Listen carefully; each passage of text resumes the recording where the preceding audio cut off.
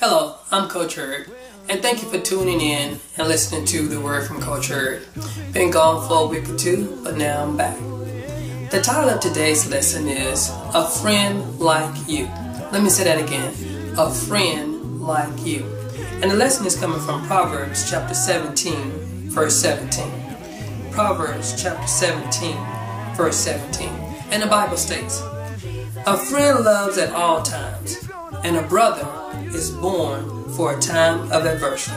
Let me say that again.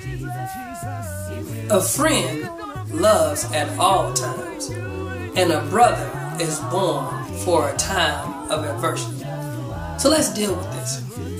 One thing that we know is that Christ is love, and that He wants us to love everybody.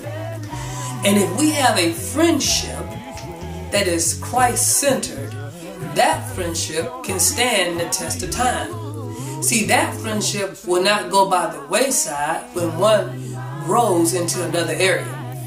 We say we have grown apart. No, you don't grow apart when you have a Christ-centered love, a Christ-centered friendship. You grow apart when you don't have a Christ-centered friendship. And that's how jealousy sneaks in. That's how animosity sneaks in. And that's how friendships are torn apart based on frivolous things.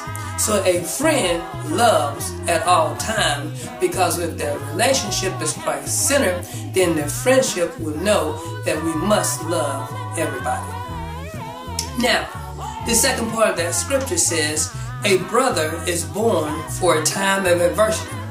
You see, we all have to go through our go-through. Let me say that again. We all gotta go through our go-through. Now, a brother is born for a time of adversity. That's your brother, that's your boy, that's your girl, that's your true friend. What you're saying, Coach Eric, that's the person who's gonna be there with you when you're at your lowest of lowest points. They will not desert you.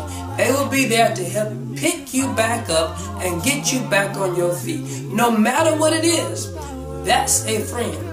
And see, they will help you get through your go-through.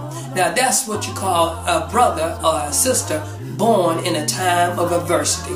So, friendship, if it's Christ-centered, it will stand the test of time.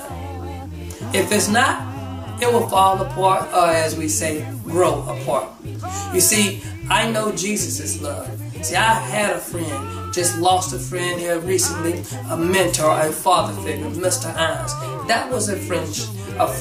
That was a person who embodied love, and I saw love walk around the earth when I saw him. A true friend.